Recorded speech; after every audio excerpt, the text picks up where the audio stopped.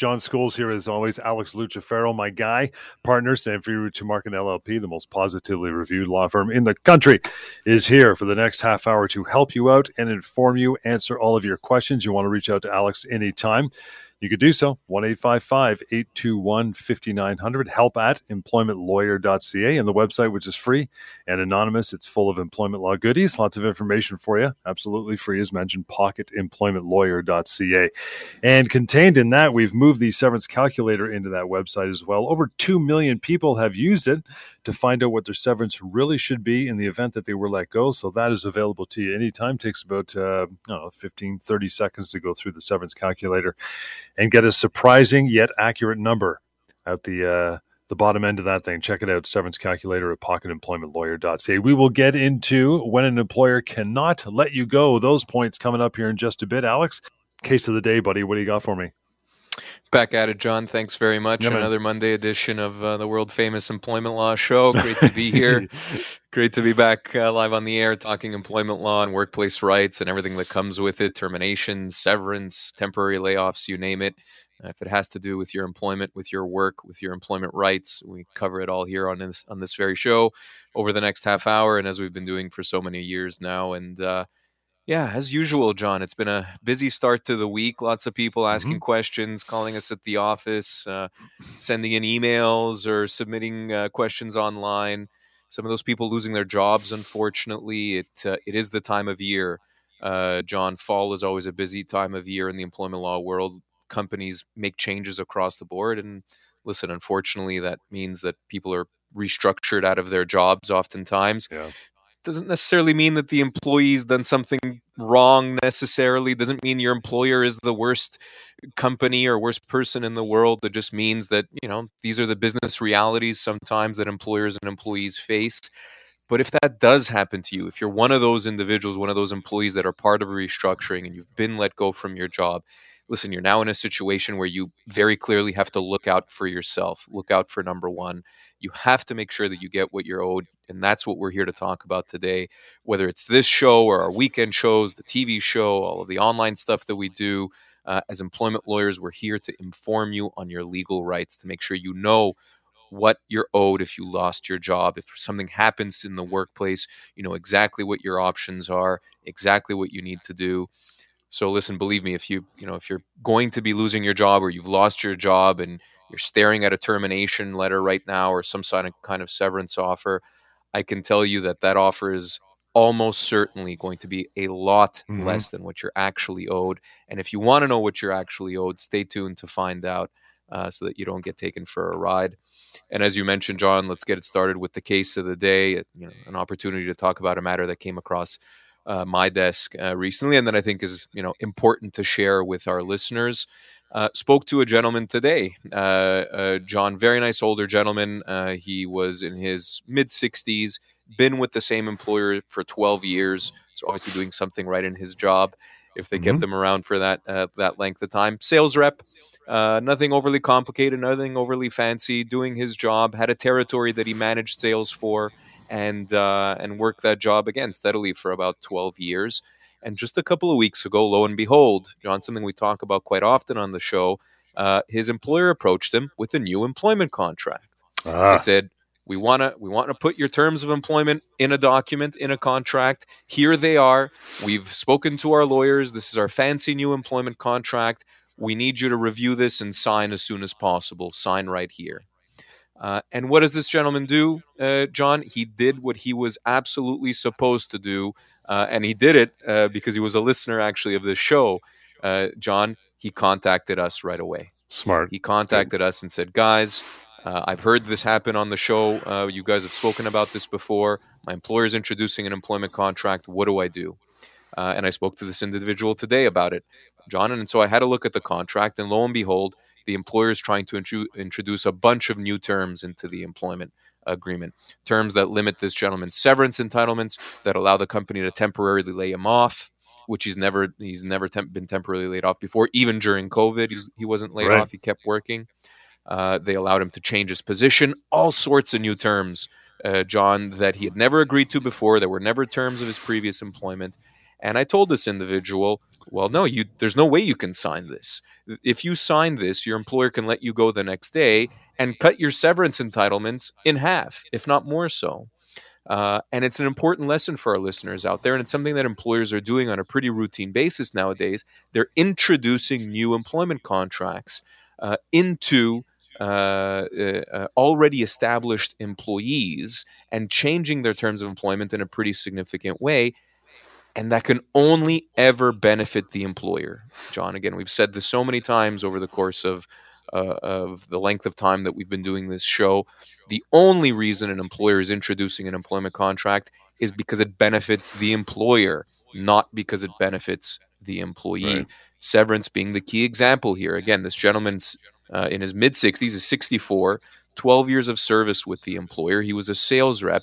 This gentleman's looking at the very least, John, 12 months of severance, if not something closer to maybe 14 or 16 months. And they're trying to cut his severance pay. So we're going to be dealing with this matter. John, I definitely told him not to sign the contract. If they try and force him to, he may very well be in a situation where he's going to be owed severance. And that his severance entitlements are going to be significant. It's going to be at least a year's pay. And that may very well be the better option as compared to signing off on an employment contract where he's literally giving away the majority of his rights as an employee. Which is why you listen to the show, saved his own bacon, right? You can do the same anytime. Alex always available with his team, 1-855-821-5900. We'll get it to when an employer cannot let you go. That is on the way of the Employment Law Show. John Scholes, Alex Lucifero, lawyer, Sanfiri Tumarkin LLP, partner there, the most positively reviewed law firm in the country, whether it's a plain old severance package, you've been let go, constructively dismissed, you're not sure if you're an independent contractor after listening to the show, maybe a workplace harassment, doesn't matter. All those questions can be answered by calling Alex anytime, emailing help@employmentlawyer.ca. Bob, first one out of the gate, pal. How are you? Good. How are you? Good, sir. What's on your mind? Thanks for taking my call. So basically, I've been a sales rep for 20 years with this company. Essentially, they're taking 4 divisions and they're condensing it down to 1. So essentially, 70 reps shrunk down to 20. So what they're doing is all of our roles will be eliminated, and we can apply for the 20 roles that are being created. My question is, if you don't want to apply, you could take a package. If I take the package, am I able to seek employment for the 8 weeks that they're paying me from part of my package? Great question, Bob. Let me ask you this. The new role that they're asking people to apply to, is it substantially similar to the previous role? I get that maybe the territory is changing a little bit, but in terms of pay and kind of the big ticket items, similar enough? So similar as far as pay, as far as geography, and what you're covering as far as products is different, because the stipulation is if the role is changing more than 30%, which they all are, the role will be eliminated, and the 20 new roles the people will have to apply for. Okay, fair enough. So, listen, for argument's sake, I think it might be a good idea to apply to those roles when an employee is let go, or if an employee's job is being eliminated. There is an obligation there, Bob, for an employee to make reasonable job search efforts. So if this position is comparable enough to your previous position, and again, I get that it's not exactly the same, but if it's similar enough, there might be an obligation there on an employee's part to actually go ahead and apply for the job. Now, if you don't get it, Bob, you're going to be owed severance like any other employee in the circumstances. Most severance packages are lump sum payments, meaning there are no strings attached payments where they say, here's X number of months or X number of weeks, and it's no strings attached. Occasionally, we will see packages where they are contingent on a certain period of, let's say a salary continuation being paid for a certain period of time, with a catch that, if you find the job, we the employer get to stop paying you. So if you don't know the details of that offer yet, it would be interesting to know where your employer is leading. Is this going to be a lump sum payment or a salary continuation where they might be some clawback? It's something to consider because of that obligation on an employee's part to make reasonable job search efforts. Certainly, Bob, my advice would be if you're volunteering for the package, I would also at the same time maybe apply for the job. I don't think you necessarily, I think an employee loses their leverage, loses their bargaining power if you opt for termination, because that's the employee really deciding to choose termination, and you potentially lose your hand in a situation like that. You'd have a better hand to play, so to speak. And I'm talking about bargaining power or leverage here, which is a practical reality of any negotiation. You'd have a better hand, Bob, if you apply for the new position, get rejected, and then have to be terminated anyway. In a case like that, there's no question you're owed your full severance entitlements. But if you just elect to be terminated, your employer may have a bit of a better hand in letting you go, and perhaps holding that potential job opportunity over your head and forcing you to accept a severance package that's less than what it should be. That's really interesting because, so say I apply and they offer me the role, but then I don't want it because I want to cash out, because traditionally the package has been fair, like 4 months.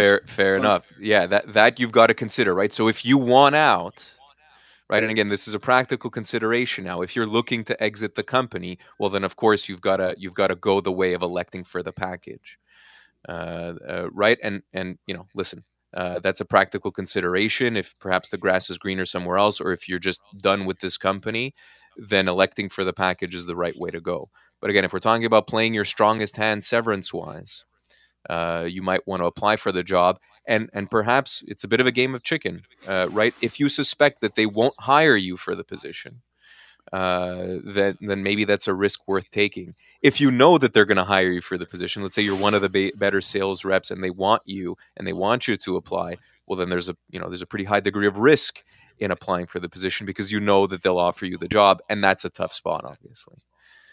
So maybe in that case, Bob, you want to elect for the package. I would say either way, Bob, you should have the package reviewed by an employment lawyer, even if you're electing for it. Get the documentation, get their offer on paper, whatever that looks like. Give us a call at the office. More than happy, whether it's myself or someone else in the office, to review it with you. Make sure they're doing it right. Make sure the offer is a reasonable one, even in the circumstances. At least do your due diligence in that respect before signing off. Bob, appreciate that, pal. Got to let you go. Here is that number to reach out, which I know you will, and talk to Alex and his team in just a bit. 1-855-821-5900. Moving on down the line to Cindy. Hi, Cindy. Thanks for standing by. How are you? I'm good, thanks. How are you? Great. What's your question? I love your show. Thanks for taking my call. My question is... You're awesome. I heard that... I understand that if you're with a union, you have a contract, you can't go through an employment lawyer. But somebody had said to me the other night that if someone in a union is dismissed and they're paid the severance as outlined in their contract and happy with it, they can then, after the fact, go to an employment lawyer and sue for gratuitous severance. Is that true? Unfortunately, Cindy, that is not true. So that advice that you heard is incorrect. And listen, that's okay. This happens all the time. There are lots of misconceptions out there about particularly what unionized employees can and can't do when it comes to their employment. And I say this all the time on the show. John knows this very well. Listen, there are lots of good things about being in a union and being a unionized employee. Job security, oftentimes the pay and the benefits are great, especially for laborer positions and more technical positions, even for professional positions for that matter. But where unionized employees do suffer is when it comes to severance.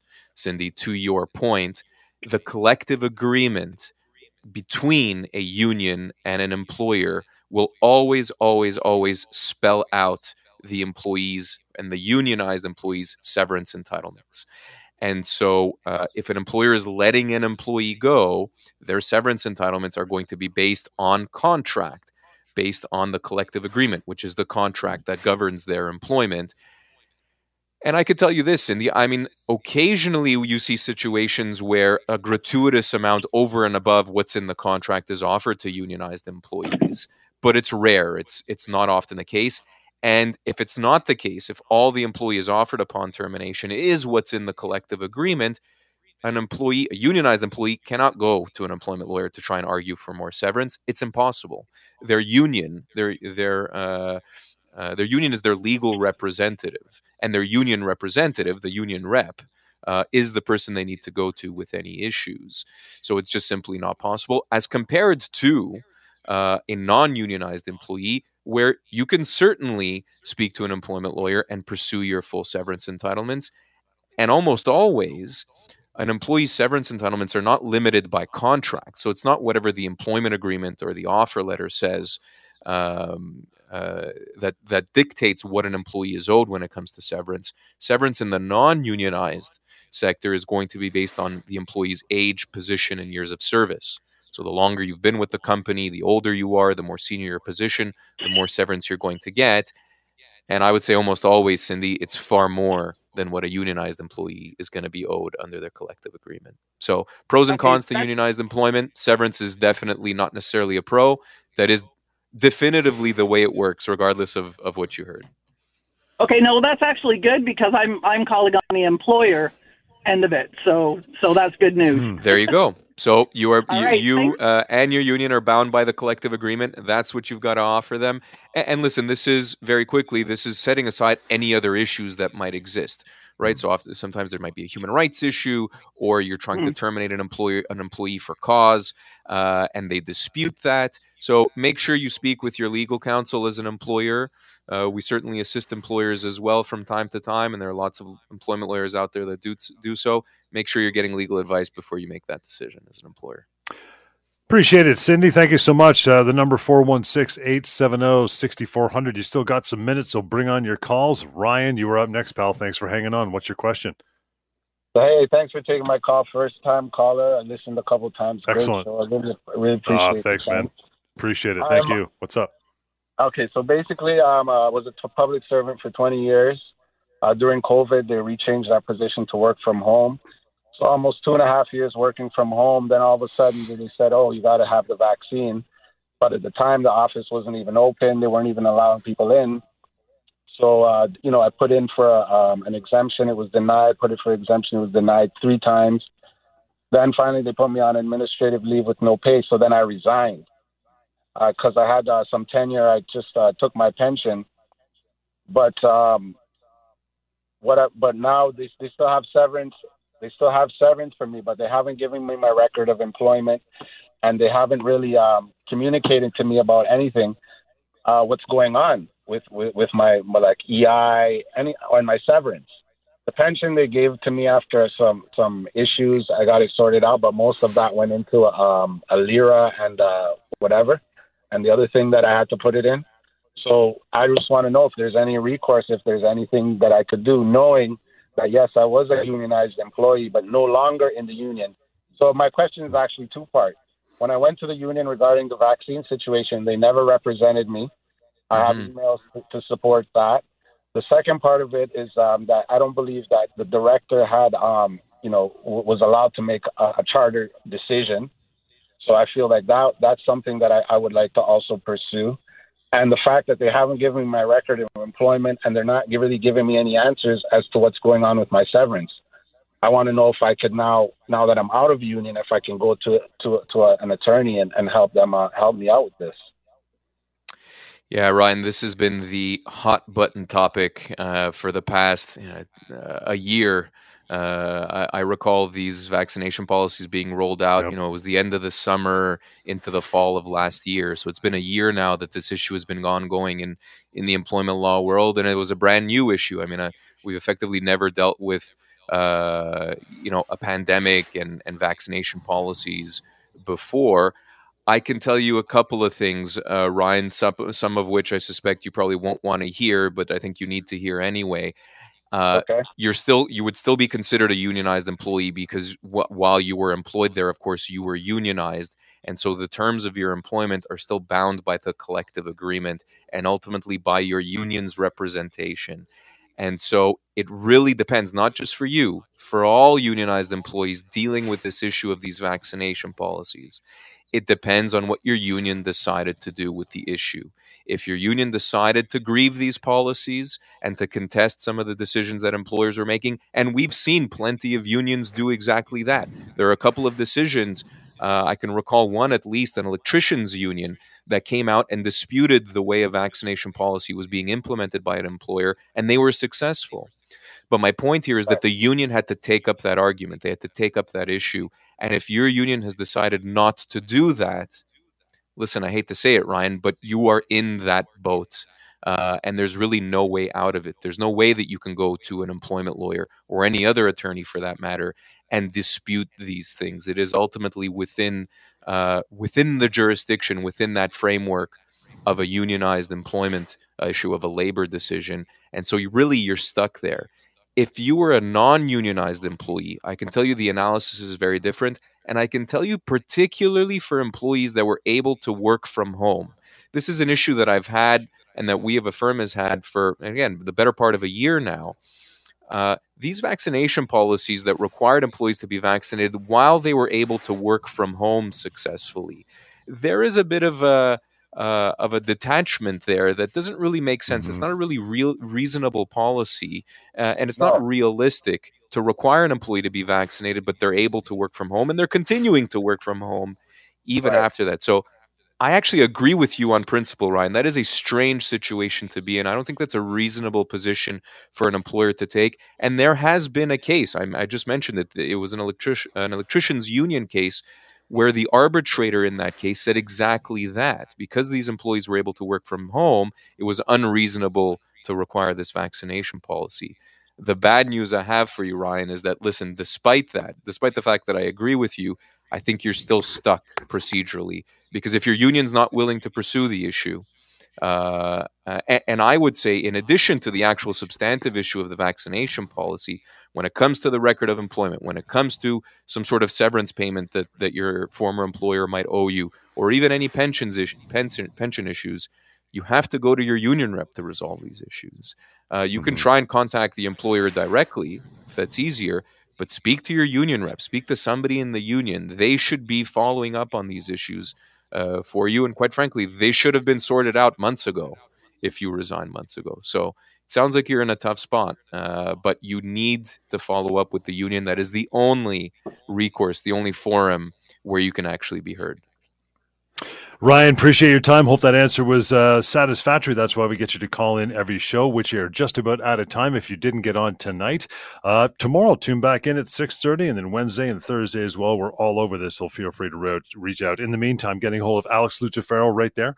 1-855-821-5900 is the way. help@employmentlawyer.ca. And as I mentioned, a website built on helping you, including the severance calculator, pocketemploymentlawyer.ca. Employment Law Show.